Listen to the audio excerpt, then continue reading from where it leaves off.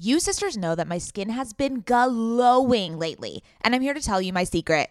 Oak Essentials. You've heard us talk about their line of luxurious products before, and we're so excited to have them as a sponsor of OK Sister Podcast because now you can join in on the glowy goodness. You know Oak Essentials is legit because it was created by none other than our favorite brand ever, Jenny Kane. Oak Essentials is known for its simple approach to self-care with a lineup of foundational skincare staples made with high-quality ingredients that drive results. It aims to unlock healthy, glowing skin with decadent and hydrating ingredients that give you a luxe, dewy glow. I won't shut up about the Moisture Rich Balm. It's a nutrient-rich balm that supports collagen production and delivers serious hydration for a luminous glow. And a luminous glow indeed. The way my skin feels like butter after applying this balm. This balm will make you never want to wear makeup again.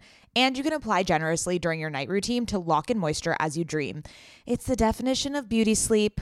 Treat yourself or someone else this season. You sisters will get 15% off and a free organic honey-based restorative mask with their first order. Oh my God, what a deal. When you use code OKSIS15 at checkout. That's right, 15% off plus a gift with your first order at OAKESSENTIALS.com. Promo code OKSIS15, OKAYSIS15. Go ahead and treat yourself. From luxurious skincare to meaningful self-care, you deserve it. This episode is brought to you by Visit Williamsburg. In Williamsburg, Virginia, there's never too much of a good thing. Whether you're a foodie, a golfer, a history buff, a shopaholic, an outdoor enthusiast, or a thrill seeker, you'll find what you came for here and more. So ask yourself, what is it you want? Discover Williamsburg and plan your trip at visitwilliamsburg.com.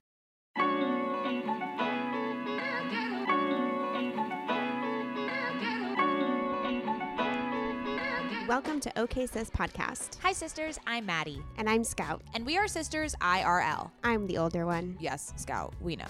Here at OK Sis, we believe women are multifaceted. Which is why you can expect sisterly banter on a wide range of topics such as pop culture, our entrepreneurial journeys, and mental health routines. We promise it'll be informative. And silly. As long as you don't get too loud, Mads. Welcome to the sisterhood! Hello, welcome back to OK Sis Podcast. My name is Mads. My name is Scout Alette, and I just want to set the tone real quick, Mads, or let you know something. Is that... Yeah, where are you? So, you know, big news. I decided to go remote in my business, and so I did not renew my office lease. Oh, right. And so right. I obviously can't work in my house because baby Lily is running around, and when she sees me, she wants me to hold her, and blah, blah, blah. I have podcasts. She can't run. Whatever, she can't run. whatever. She's crawling. She can't walk. I mean, she can walk. She's just not, like, off to the races yet. So I put my office in my friend's art studio in a corner, and so this is where I work out of now, and it's so inspiring and beautiful. It's also fucking freezing in here because the whole thing is concrete, so noted on the temperature for next time I get in here. Yeah, you got a great Zoom background now. I'm kind of struggling with my Zoom background. Yeah, I don't know where to. I need to test out a couple angles in the new apartment because the Zoom background is not sufficing for me right now. I don't know if that's the right word, but I'm literally we'll get there. I'm in an artist studio, so my backdrop is her art, which is amazing. Art. Yeah, okay. Don't brag too much, but thank you. What's up? I would just like to point out that before we started recording this episode, we just got off an amazing interview with Julianne Fraser. She's the founder of Dialogue Agency, and this whole episode is jam-packed about influencer marketing, and it's going to really expand your mind as to what influencer marketing is. If you want to start a brand, if you're a content creator and you want to work with brands, or if you just are in the marketing, digital space and are interested in fine-tuning your knowledge, this is 1,000% such an informative and value-packed episode. But I just want to point out, because I think you need it, Mads, is that we started this episode before Julianne hopped on, and you were telling me that you were feeling a little bummed about some of the things that happened with your goals this year and how you did, some of them didn't come true or whatever. And then we get on the podcast, sisters, and you are spewing the most insane success stats I've ever seen. You have finally reached a year in Camber where you are so fucking successful, and you're sitting here bummed that a couple things didn't happen on your manifestation list. And so sisters, I will hold space. I will listen. Your feelings are valid, blah, blah, blah, blah, blah. But I'm going to stick some tough love at you, and you need to stop it. You need to stop it right now. No more. We're done. This is enough. We're done. You are so fucking successful, and like I was so proud listening to you talk during this episode. Like so proud. Oh, well, thank you. Yeah, it's weird. I started the To Be Magnetic challenge, and you guys know that I love to be magnetic, and I'm a little late on the challenge this year, but I remember doing it last year, and it was so beautiful because it set me up for success starting January 1st. Like I felt so ready to take on the year, and I felt so good. So I was like, I need to challenge myself to do it. And as you guys know, I've had a lot of like self-help fatigue lately. So it was kind of hard for me to get over that hurdle. But the first day in the challenge is to look back on your 2023 goals of like in the morning in the beginning of the year. And a lot of like the mindset stuff did come true, which I was really proud of, like leaning more into being what a successful entrepreneur to me looks like, and not falling into the hustly type of entrepreneur or has to work like 12-hour days entrepreneur, but rather someone that approaches things with calm and restfulness and ease. And I think I really did embody that. So there were moments like that. And I think my confidence went up. I think my money mindset improved, like all these things.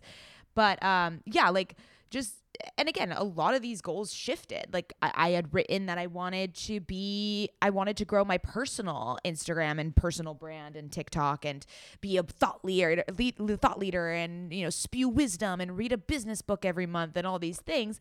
And it's funny looking back at that and I think it's fine because I think so much of that has shifted. Like that's no longer feels right to me. So instead of me being like, oh, I didn't achieve that, I think I more so have to be like, oh no, that doesn't even matter anymore because that's not what I want anymore. And, then there was a prompt that said like, what was unexpected that came through. And most of the things, of course, like I couldn't predict anything that happened with Camber. Honestly, in the beginning of the year, I didn't even know if I could work on Camber in the rest of the year because the runway was dwindling. So it was so fascinating because a lot of the quote unquote manifestations or pivotal moments of this year were unforeseen. And so I think I just have to get into the headspace of like, oh no, I didn't do anything that I had quote unquote listed. I did more and other things. So I think that's where I'm just like, my brain is kind of being like, oh shit, I don't know. Well, you legitimately, when people manifest, they say this or something better, you got the something better. So in my opinion, there's nothing but celebrations around here at Camber HQ. And in the words of the Rolling Stones, you can't always get what you want, but if you try sometimes, you'll find you get what you need. Okay. Did that not land? I don't like that quote because I want to get what I want. Yeah, but what you need is better. Okay. Well, not the quote. I will find a Taylor Swift quote that matches this more, and I will text it to you later. Without further ado, sisters, please welcome Julianne Fraser to the podcast. We hope you enjoy. This is a value. This is like I want to brainstorm and get creative now after this episode. So if you think influencer marketing not creative, you are incorrect. And by the end of this episode, you are going to have like a million ideas running through your brain. So enjoy, sisters. Zoom and audio and video remote recording still fucks us every time. But welcome to the podcast, Julianne. We are so excited to have you. Thank you. I'm so excited to be here. We were just saying that you have a very chic slicked back bun happening. Scout is also rocking the slick back bun. Can you tell us your your routine, your slick back bun routine, because we've been trying. So we're just to give you some context, Julianne, we are both curly hair girlies, and a slick back bun like does not bode well for the curly haired girlies, because then it looks like that meme of Justin Timberlake with the noodles kind of thing, and it's just like this wavy weird thing. Anyways, but tell us your routine. How do you get it looking like that? I mean, maybe Scout, you can relate. This is like I have a daughter, a year and a half. So this is like a 3-minute routine. It's like shower, comb, like, throw some oil in it and call it a day versus the whole shebang of blow drying. Yeah, I have a little bit of, it's like wet when I think that makes a difference. If you try and do a slick bun, but while you have dry hair, it's just like flyaways, messy crap. But if you get out of the shower, slick back bun, and then put some oil in, it usually stays in place. So there you go. That's my, but it's really just out of convenience. It takes like 1 minute. I will be trying that next. I'm like on day 5. I got my hair blown out last week and I'm on like day 5. So I did a slick back up here with the leave-in gel from Crown Affair, and I'm a little offended that Maddie didn't necessarily compliment me today, but she complimented you. So I don't know if she likes my slick back situation, but I'm going to try it your way next time. I'm going to do it with the wet hair. But it's pixely. I can't really see you, Scout. And, Julianne, it's just like, sure. It's a lot more dramatic on Julianne's side. Yeah. So that's. I got natural lighting in here. Right. It's like exactly. Well, I was going to say that Julianne is living a potential life that I could have lived out in this lifetime. You could still do it. You are living, no, but like, how you say if you think about like multiple realities or whatever, your storyline is a potential storyline when I was born. It was a potential storyline for me. You live in New York and Paris, correct? Yeah. I mean, in a traditional sense, for the last 3 years, I did New York, Paris, went back and forth between both cities every 6 weeks. Then when I had my daughter a year and a half ago, that slowed down a little bit. So I would say home base is Brooklyn, but we still go back to France like 3-4 times a year. So it's become like a hodgepodge, but it was much more like official and organized, I'd say, previous to this, like 3 years ago. But okay, so we're going to get into the baby thing since I have a 13-month at home, but I want to know what that was like living in not just two different states or being bi-coastal, but 2 different countries and picking the 2 most amazing cities, in my opinion, in the entire world. What was that like? And why did you do it? I mean, so I moved, so I'm originally from Western Canada. I moved to New York 11 years ago, 12 years ago now. So New York made me. This is like my home. This is the city that, I grew up in, so to speak. My whole career has been here. And it's where I met my husband way back when on Tinder, like 10 years ago. We were like early adopters when it officially launched. And so he's from France. And so we were living in New York together. Long story short, visa woes had him go back to France, and we were doing long distance between, New York and Paris. And at one crazy moment, we're like, why don't we make this an official thing? Like, rather than it be this long distance, why don't we have a home base, in Paris and scale down and have like a small little studio here in Brooklyn and travel back and forth. This was pre-COVID. So it was kind of like before the whole world shifted to remote work. And so there were definitely hurdles to that and like setting expectations for our clients, but it was much smoother than it sounds. It was a lot of fun.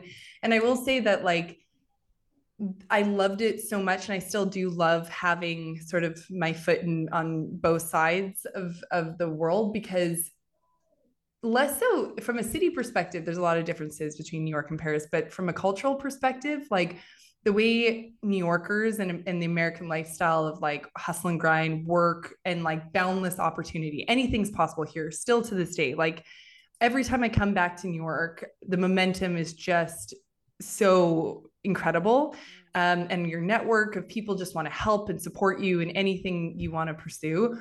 On the French side of things in Paris, there's so much more of an emphasis on like life and work-life balance and enjoying your summers and pursuing your creative endeavors and hosting and cooking and all the things that really like, make my soul sing. So I really love that balance of like pursuing my dream and my building my company in New York, and then really just exploring all of my passions outside of that in France, if that kind of makes sense. I was telling Scout, I was revisiting my 2023, goals and manifestations and everything, and then reflecting on what I wanted to step more into in 2024. And the number one thing that's like comes up for me is creativity and tapping into that. What does that even mean? What does that look like? Is it, free drawing every morning? It doesn't mean knitting. Does it mean playing board games? Does it mean, it's like, what does that mean for each individual person? And creativity is so,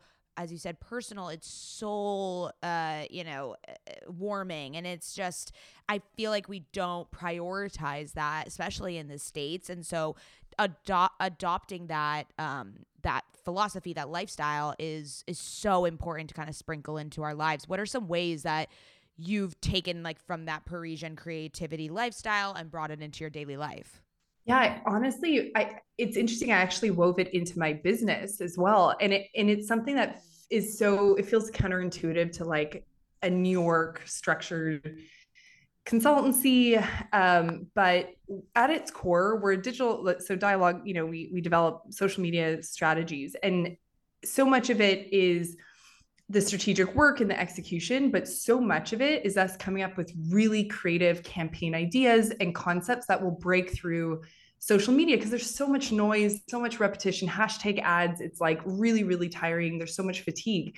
And so I actually got inspired from this like duality of living between New York and Paris, and started to introduce concrete ways my team can carve out times to be creative. So once a month, I have these creative mornings where my team can do whatever they want to do. They can like go to a morning matinee movie. They can like go to an art gallery. They can cook a new recipe, whatever fuels their passions. The only stipulation is that they just have to get offline, turn off their phones, and just be like immersed in whatever it is that inspires them. And people would look and say, oh, how cute. Like, like you offer that to your team. But it is so strategic, because coming back to our team brainstorms when someone's been to a new like film exhibit and another one is, gone for a walk in nature, they come back and the ideas of what we present to our clients are so much more creative. We're pulling inspiration from like magazines or books or whatever it might be. And so the quality of our work and our output is absolutely incredibly stronger with those small elements. So we have the monthly morning creative mornings. We have a book club where we're reading physical concrete books and chatting through different topics. We have a podcast club. And also I think I just like lead by example, where I pursue so many passions and creative endeavors outside of my work. And I think it allows my team to see that they can do the same.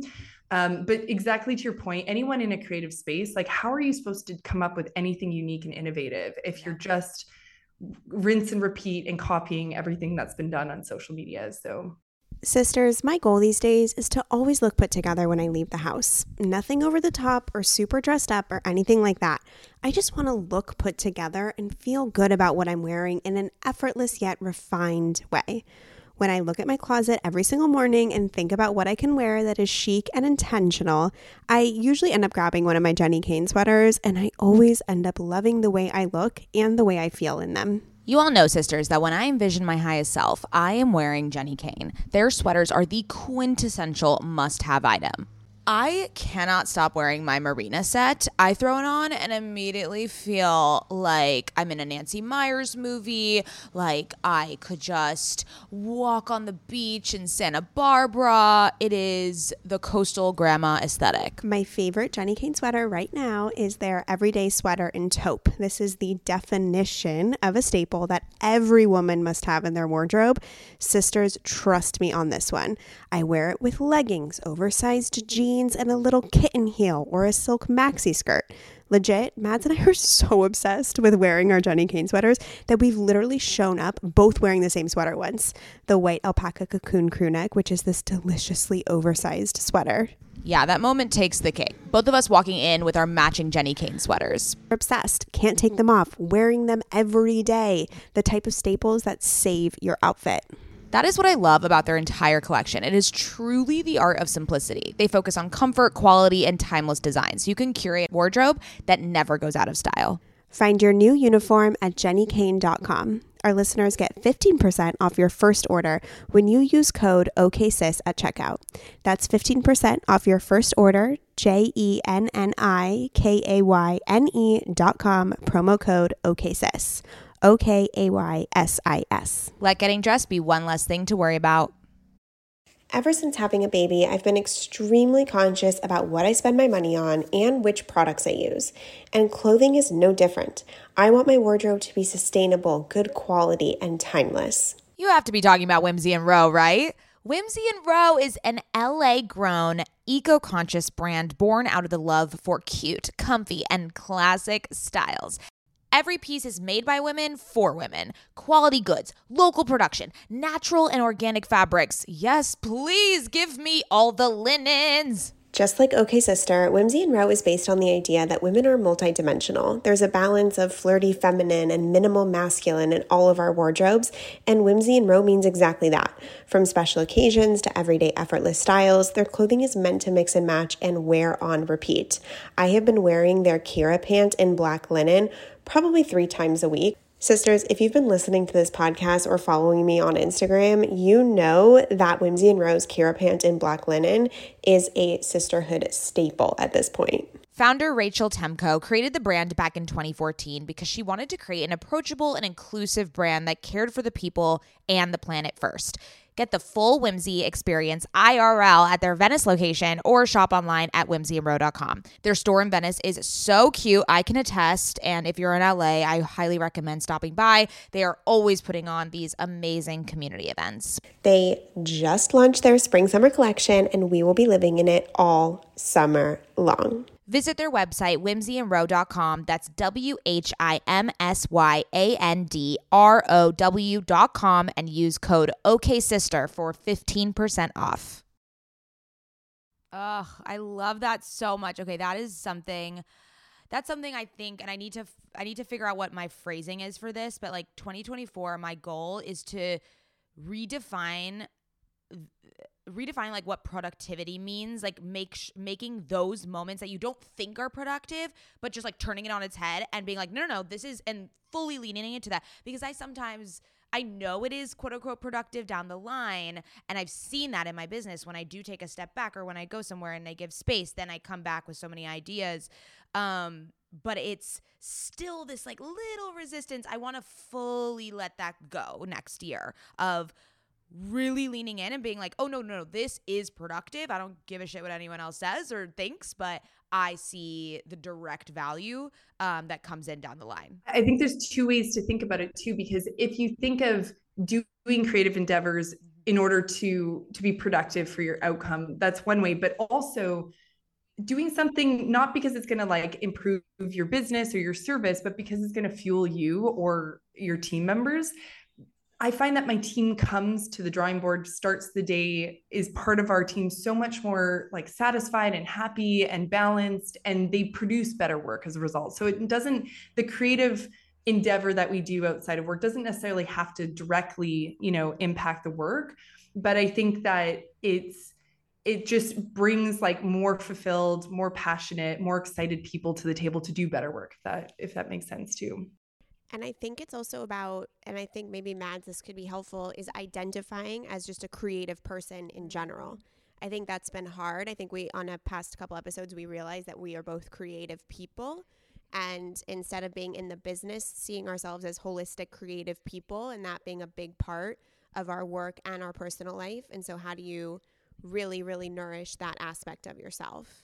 I think like maybe, and I'm starting to do that too, because I've been in a very business like mindset for a while, that I realized that, I forgot that I was a creative and I'm trying to tap back into this. And when you do, you get excited, you get inspired, you romanticize, you look at things that fuel your soul, and that leads to better work. It leads to better relationships. It leads to better days. It leads to like the whole thing. So I think I'm also going to add creativity as like my word for 2024. Speaking of creativity in business, you have ran some of, you know, the most amazing influencer marketing campaigns for some of the biggest brands, you know, Seed, Gia, list a couple of them off real quick. Brooklinen, Harry's, Sakara Life, Seed Probiotics, Cali Rosa Tequila, Lask from Baboon to the Moon. So a really wide mix of like beauty, fashion, health, wellness, lifestyle, and whatnot. So first of all, incredible. Like that roster is like enough to solidify you, I feel like, and your expertise. But when it comes like influencer marketing, in my opinion, is such a misunderstood strategy and such a misunderstood concept. Whether there are people listening right now to this podcast who are influencers or they're about to start a brand and they're considering where influencer marketing goes in, I feel like there's so many misconceptions. Like if you put your product and you gift your product to 10 influencers, it's going to result in sales, right? Like that doesn't exactly work that way. So can you give an overarching definition of what influencer marketing is and how it works from a longevity standpoint to like a full scope standpoint? Yeah, definitely. So I think when I started, I kind of fell into the world of social media 10 years ago when I first started my career.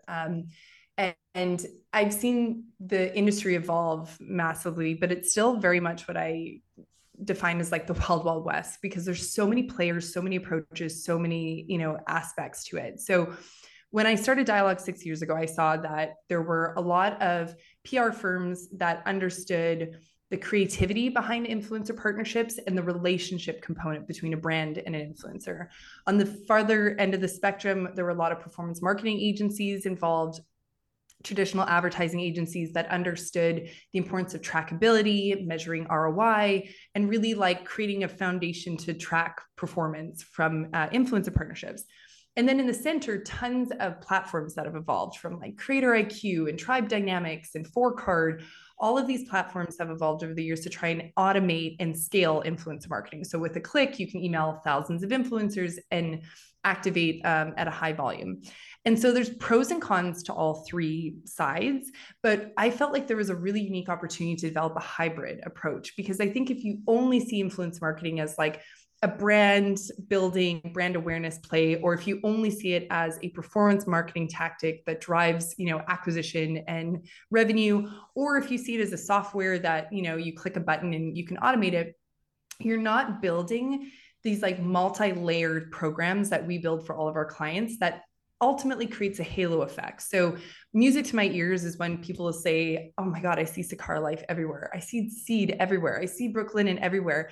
And it's because we're not creating sort of these siloed programs. It's a really intricate, multi-layered approach where we're activating a high volume of seeding and gifting to get that like buzz and brand awareness and UGC coming through the door. We're activating tastemaker events and experiences and hosting intimate, you know, in-person activations. We're doing content collaborations where we're working with creators to produce databases of assets. We're doing paid campaigns. And so all these multi-layers is what drives that like kind of swell and halo effect. So I think that's just something really to consider, where so many brands, agencies out there, consultants that are doing it, they might just be focusing singularly on one element, and they're missing the opportunity for influencers to really touch and impact the whole marketing mix, every aspect of it. Beautiful answer. With that, what mindset should a brand have going into influencer marketing should they engage you or another agency? Like, what's the mindset that's going to bring them success? Because I can imagine the, hey, we didn't see anything for the first 30 days comes up, as like everyone does within every fucking industry when they hire somebody. So what's the winning mindset that a brand could have when they engage with an agency like yours, or when they engage at influencer marketing in general? Yeah. So I recently kind of workshopped this analogy with my business coach. So it's a fresh one. I'm going to test it out on you guys, but I thought it was so profound. I was like, that's such an interesting way to think about it. So in our chats with him, I was saying that right now, you know, brands will come to us And a lot of brands are looking for the apple in 30 days, to your point, the product, the results, quick and fast. And you can go to a grocery store and you can buy an apple and you can have the result. That's performance marketing. You can engage in meta ads, performative marketing, and you can get the apple within 30 days. So that's a grocery store. What we do, we're experts at developing gardens. And so we know the best soil to use, the best sunlight, direction of the different plants. We form these beautiful gardens that take time, that take testing and trying, that take nurturing, that, after maybe 3 months, you'll see a bud. After 6 months, you'll it grows over time. But the benefit in investing in our work is that once we've established this in, say, 9 months, 6 to 9 months, where we start to get that momentum, our clients that we've worked with for 5 years are reaping the rewards of a fruitful garden and incredible ROI. Like, we're talking millions of dollars from returns from their influencer programs, but that's because they've laid the foundations. They've been thoughtful, testing and trying and building and nurturing this garden. If you want to go to the grocery store and have your returns, there's agencies out there that can do that. And that's a very strategic approach for certain brands. But I think it's so important when someone comes to us and says, we want to work with you and we want the apple in 30 days. I've gotten to a point in 6 years where now I can say, sorry, that's not us. And you're we'd be setting ourselves up for failure. And if that's what your expectations are, I also don't want to let you down. So go find another agency to support that. Also, I would say it's not just you, it's not the strategy for them. Right. Yeah. It's just not, it's not, and that's totally fine. That's not necessarily they're a closed-minded client. They might not have the time or the leeway to be able to kind of build and grow this over time, but it's long-term play. It's a relationship play. It doesn't happen overnight. And for us to really do our job well, we can't be rushed with these kind of, targets within 30 days of kickoff, so to speak. I want to talk about influencers specifically. We have an audience that, several of our audience members want to become influencers, or they're aspiring to be, or they're aspiring to work with dream brands. How do you identify a really powerful influencer? And aside from, engagement metrics and things of that nature, what do you seek out from these individuals other than, authenticity and all the buzzwords? What is something that they should be striving for in their content that is, that makes brands seek them out? I feel like this industry is just absolutely scaled to an incredible degree of the amount of money and even planning for 2024. Our clients are pouring budgets into paid influencer campaigns. So the opportunities are there. It's really, really, really growing in importance. But that said, I think sometimes people are because of that, they're trying to make it this automatic systematized thing. This is a relationship industry, and on all sides of things, from brands, clicking a button on a software and engaging thousands of influencers, you're missing the richness of getting to know a creator, catering a campaign to their approach. And so I'm really excited that we're launching this month a new system in a way for us to scale up and be able to do what we do at scale in terms of negotiation and contracts and invoices and the volume of work for each campaign. We've found ways to automate everything that can be automated, but we've maintained the thoughtfulness of our curation of who are the right partners for a campaign and what is going to be an authentic, partnership that they can share. It's not just them reading off a script in a creative brief, which so many brands do. They just say read this and post this. We do this two-way thing of, hey, have you tried Seed Probiotics? No. How about we gift you the product first? Try it. Do you like it? Come back to us. If you don't, you shouldn't be a partner. We shouldn't be forcing this kind of narrative. And then if you do like it, how is it integrated into your lifestyle? What have you found, is it part of your morning skincare regime? And do you want to speak to the skincare benefits of a probiotic? Or do you want to talk about how it's improved your gut health? Whatever it might be. So all that to say that both from the brand and creators standpoint, relationships, a creator being open to gifting, receiving a product, trying it, sharing what they love about it, following back up with that brand and saying, hey, like, I really love this. This is the type of feedback I received from my community when I posted. I'd like to propose this type of 3-month campaign, and this, making it really, I think so many people go into it being like, know your worth, don't ever post a single thing without payment.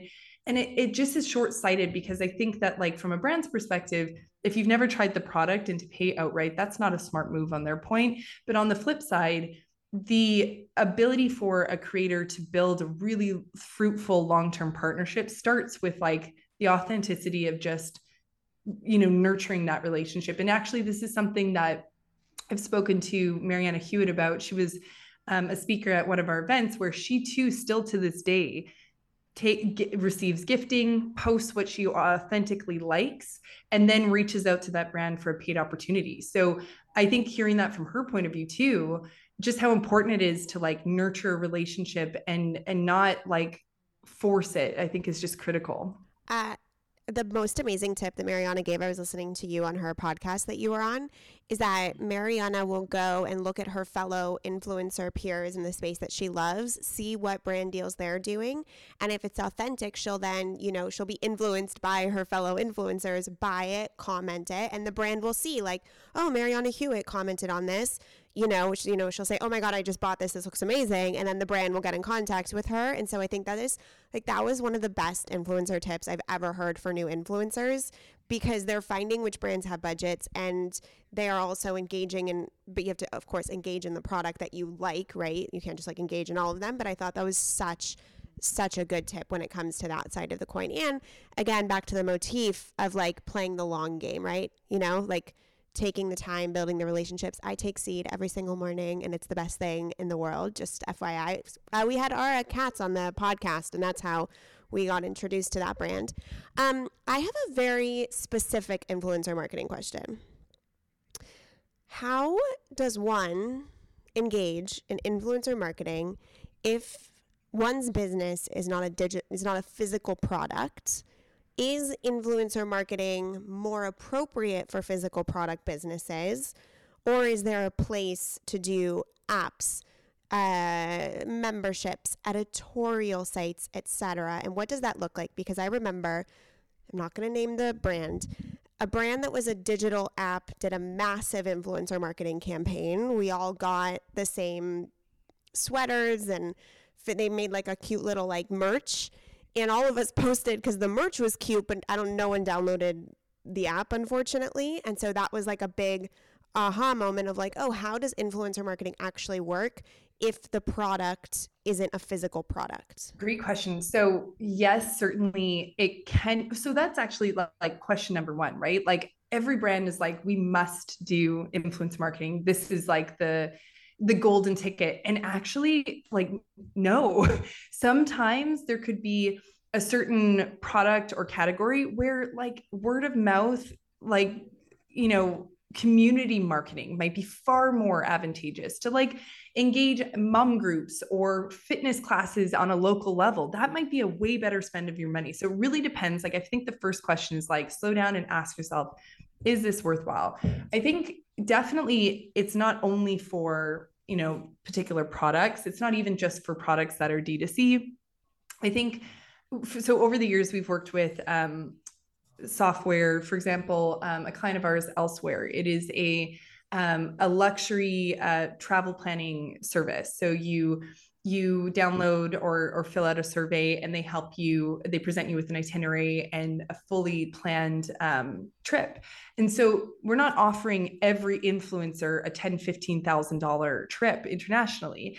And we had to get creative of, like, what is it that we can offer to the influencer to get them excited? So is it customize itineraries for their next, let's say someone was going to Copenhagen, and we could offer them a consultation with the advisor, could present a whole, really creative itinerary for Copenhagen, which then the creator can integrate and execute on their own. But finding, ways that you can kind of, like, packaged the service up in order to engage an influencer. That might be like the lowest tier. We went up to the point where we were sending, influencers like Elaine Welteroth on these extravagant trips. So it had a scalability to our program. But I think, brand partnerships are a great way to, you mentioned that you received merch. There's a way that we just brought on a new client, Obey Fitness, and certainly we can offer, Obey's awesome. And we can offer, We love Obey. We're in the midst of just crafting the strategy actually right now. But so one of the things that we're thinking through is we can offer, their services as part of our pitch to influencers, but we could also partner with their amazing, network of apparel, fitness brands or wearable devices, and offer influencers, maybe it's like a wearable device plus usage of the Obey app, and create this experiential offering for them. So I think it's just about getting creative of what is going to be of value to an influencer.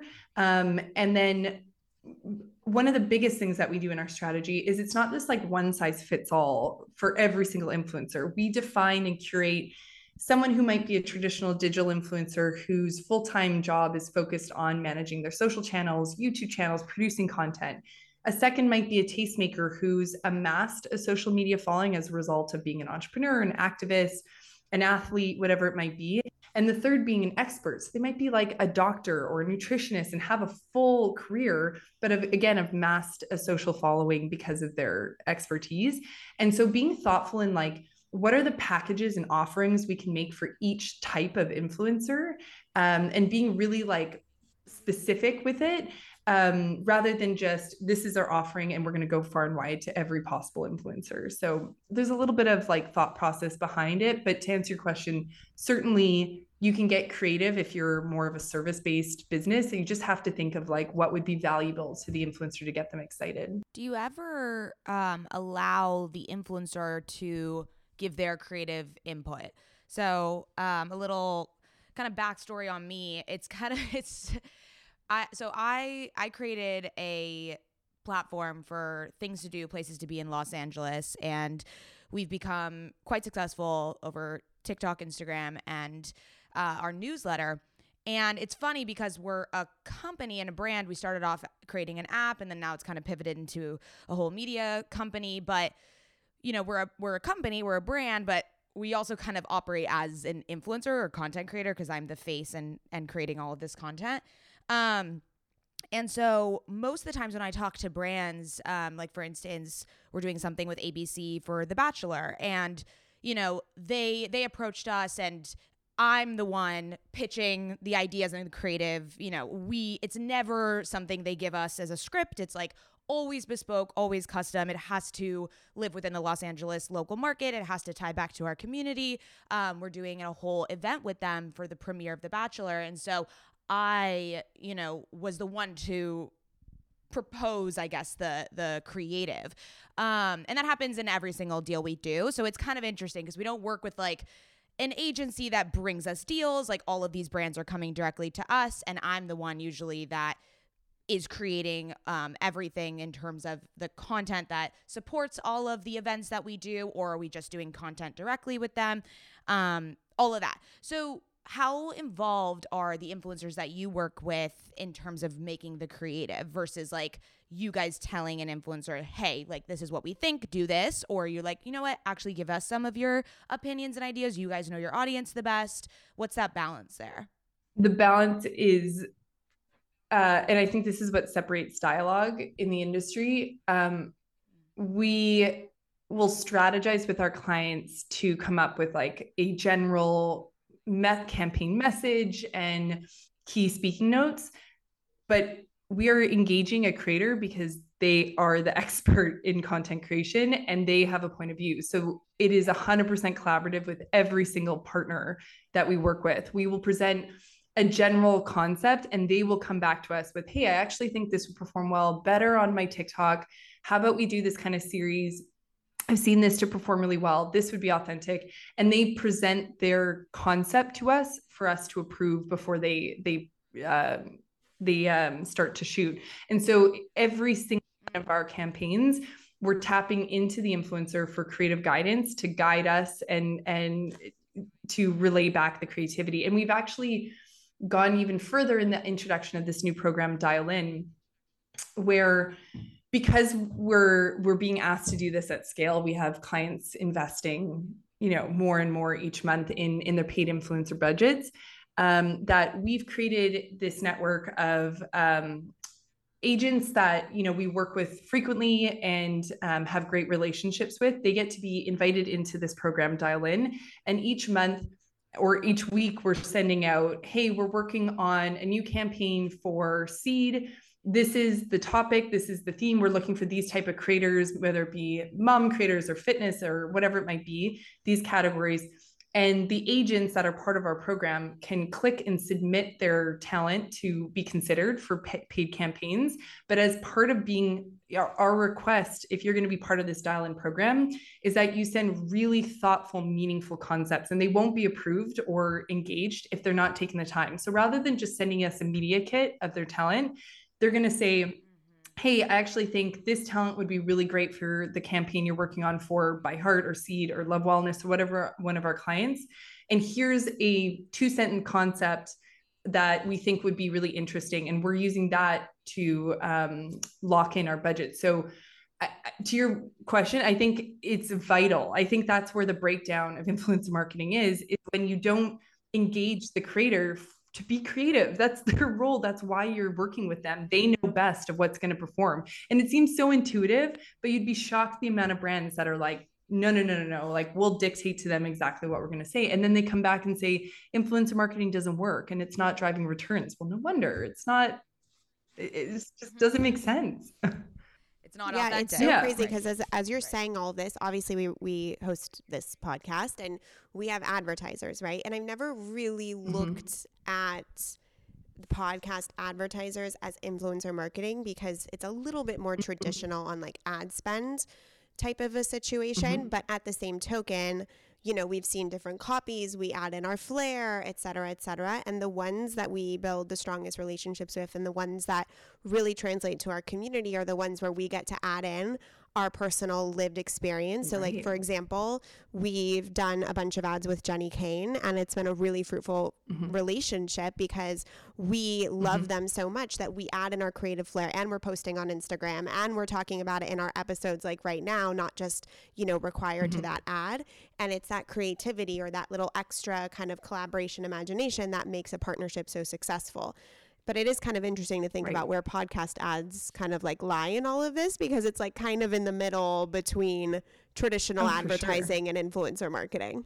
Well, and that's another thing too. Like you asked earlier, defining influencer, like when we develop our strategies, we'll integrate podcasts as part of an influencer marketing campaign because an influencer, a lot of influencers as yourselves have podcasts, and that's a really strategic way to approach a particular, aspect of our strategy.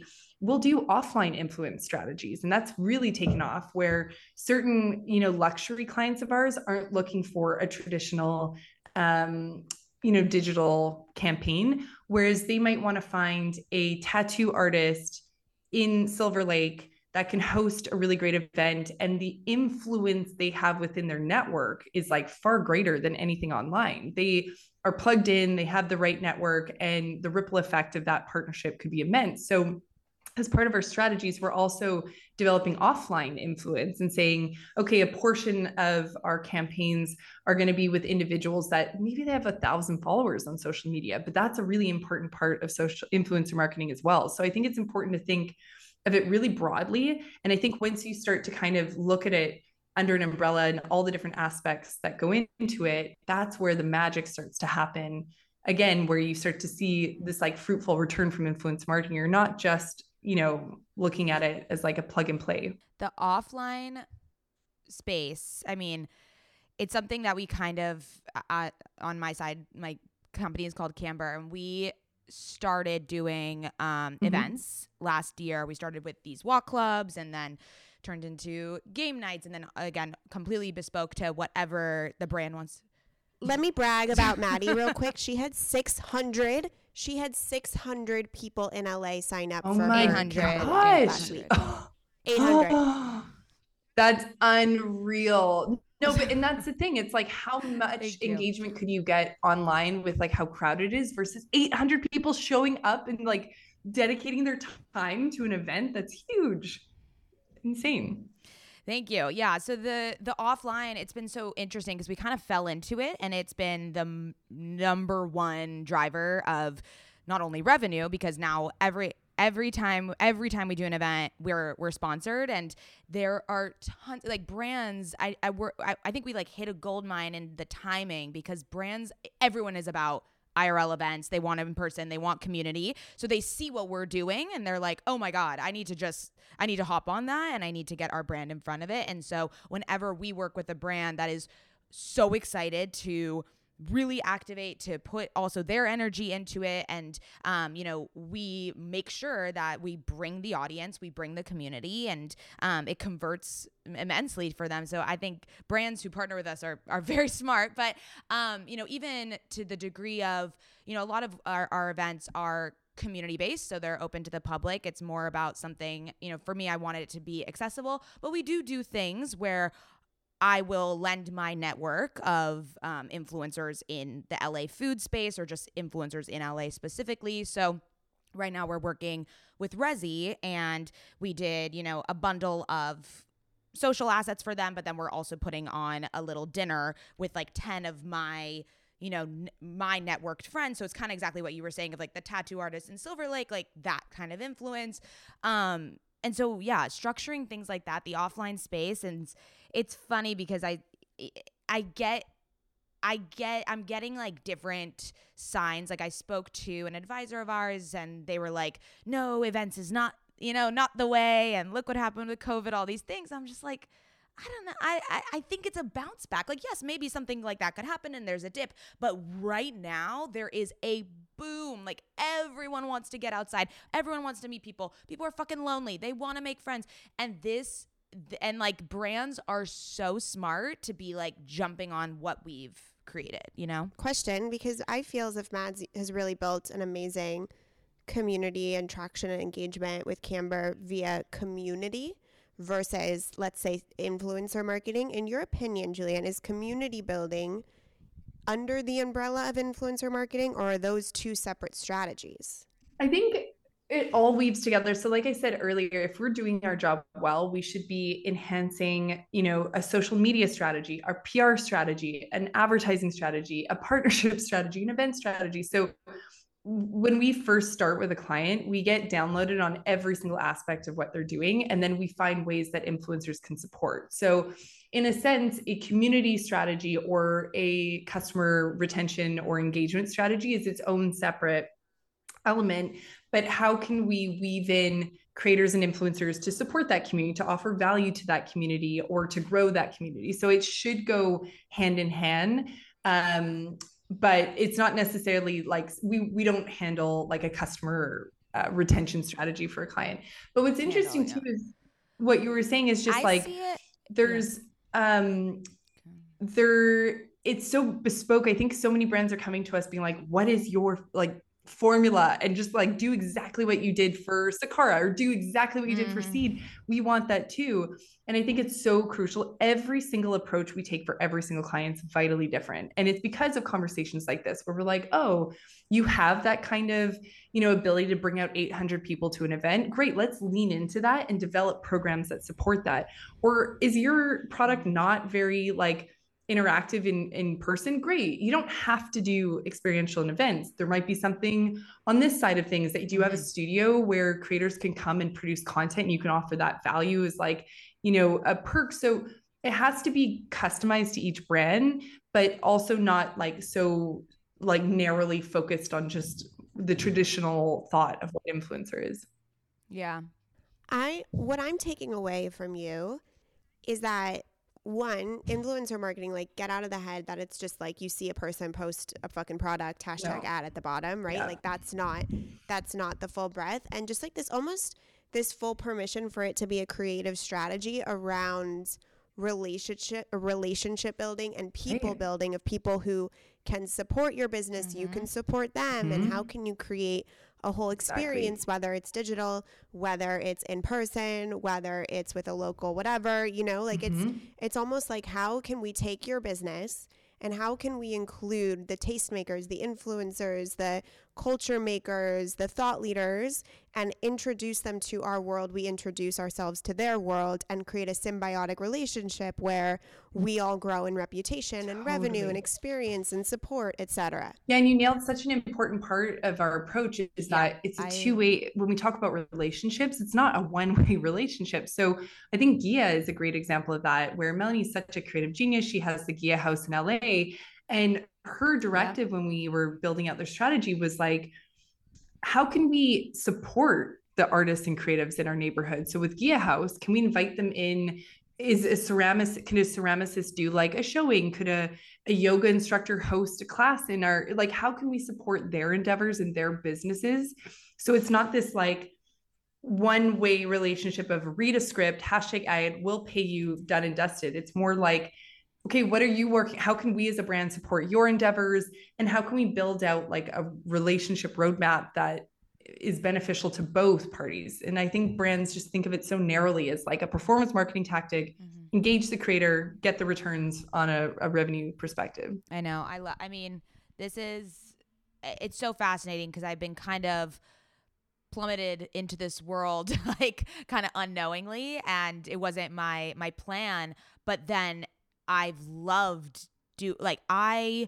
love working with brands that I feel so like aligned with. You know, I just worked with Parachute Home, and Resi is like super aligned with us, and Lulu and Georgia and Jenny Kane, and it's just and like even you talk about longevity, like Amazon, for instance, we did an event with them to promote one of their shows that was like the movie was based in LA, so we did an event with them. And then, you know, we're getting on a call with them next week to be like, okay, what's going on for 2024? So it's, again, I totally see the relationship side of things. And there's, we become even friends. Like I feel so connected to the people that work at these brands and companies. And it's become this like beautiful, beautiful relationship, as you mentioned. So and I love that. Mads, I just want to point out to any of the sisters who are listening, who are really excited about all the information that Julianne gave, that Mads is like saying that she's been able to do. How many years did you work on Camber before this started happening? Right. Yeah. So that's three, it's like 3 to 4. Yeah. Like and also just so people know, just so people know, like we didn't start like truly working with the brands on the caliber that we have now. It started in August of this year, and we've been working and posting on TikTok every single day for 3 years. So it's yeah. And also, just to echo that, we've worked with Seed for 3 years, Sakara 3.5 years, Little Spoon 5 years. Like we have long-term clients. It's not to say you have to like wait 3 years to see results, but it's through this like relationship building, not only with the client, with the creators, with the, you know, the influencers, that it starts to flourish. So 100%, I love that call out, because I think people might listen to this and be like, okay, I want to do this tomorrow and I want to see the results in 3 months, but it is a long-term play for the brand and, you know, for the creators too, the influencers. Yeah. 2024 is about creativity and settling into and grounding into the long-term play. Because I think that's really where it's at. Okay. We ask every single woman who comes on OKSIS podcast this: if you could brag about one thing, and don't be humble, what would you brag about? What? Oh my God, that's such a tough question. If I could brag about one thing, I'm so proud of my team.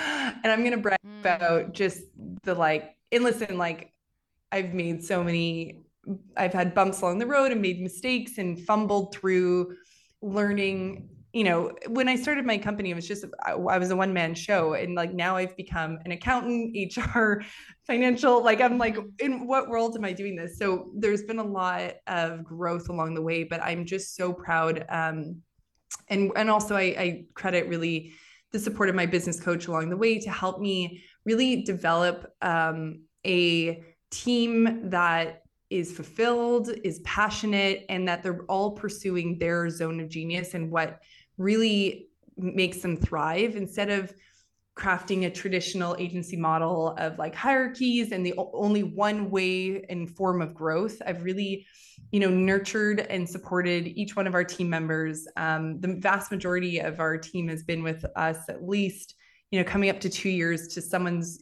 Kelly on our team has been with us for 5 years. And so I think being able to really like nurture each individual's growth trajectory, form a role that is aligned with their zone of genius. When doing that individually for each person, we've now become this like unbelievable well-oiled machine where people are like, how is your, like, we're a team of 10, but the volume and the amount of clients that we support, people are like, how are you doing that? Like it doesn't make sense, but it's because each person is so efficient in their own, space.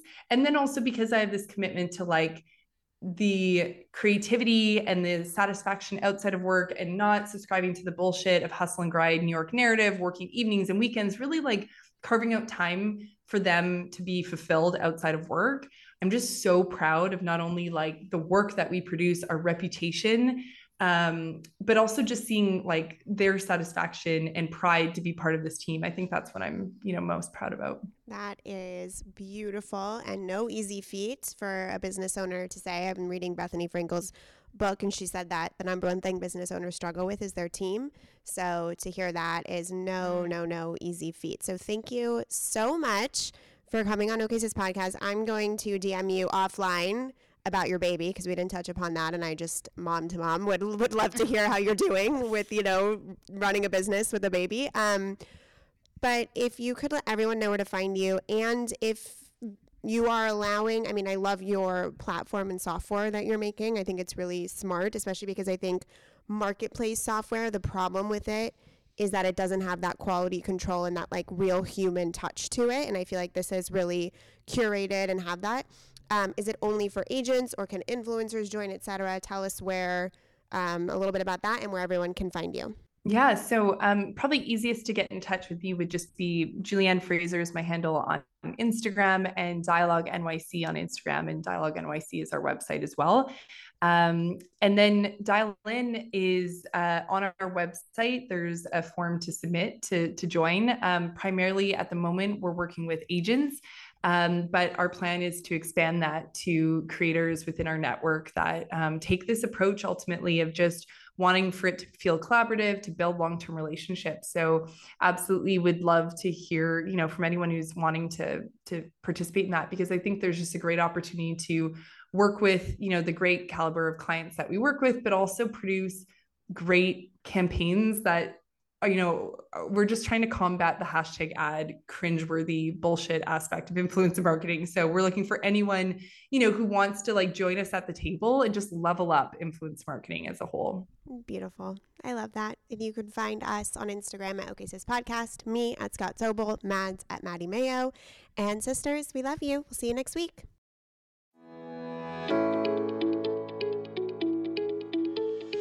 Hey there, I'm Dr. Tracy Dalgleish, clinical psychologist and couples therapist. If there's one thing I know from both my personal and clinical experience, it's that we are really good at comparing ourselves to others. We tend to get stuck in the unhelpful narratives that play on repeat in our minds, and we struggle to set boundaries and create healthy love. Each week, I bring you clinical knowledge and evidence-based research, experiences of sitting in the therapist chair, and being a wife, mother, and business owner to talk about everyday issues we all face to help you change the dialogue in your life. Tune in every Thursday to I'm Not Your Shrink, wherever you listen to podcasts. While I'm not your shrink, I am still human, and I'm excited for us to be in our vulnerability and humanness together.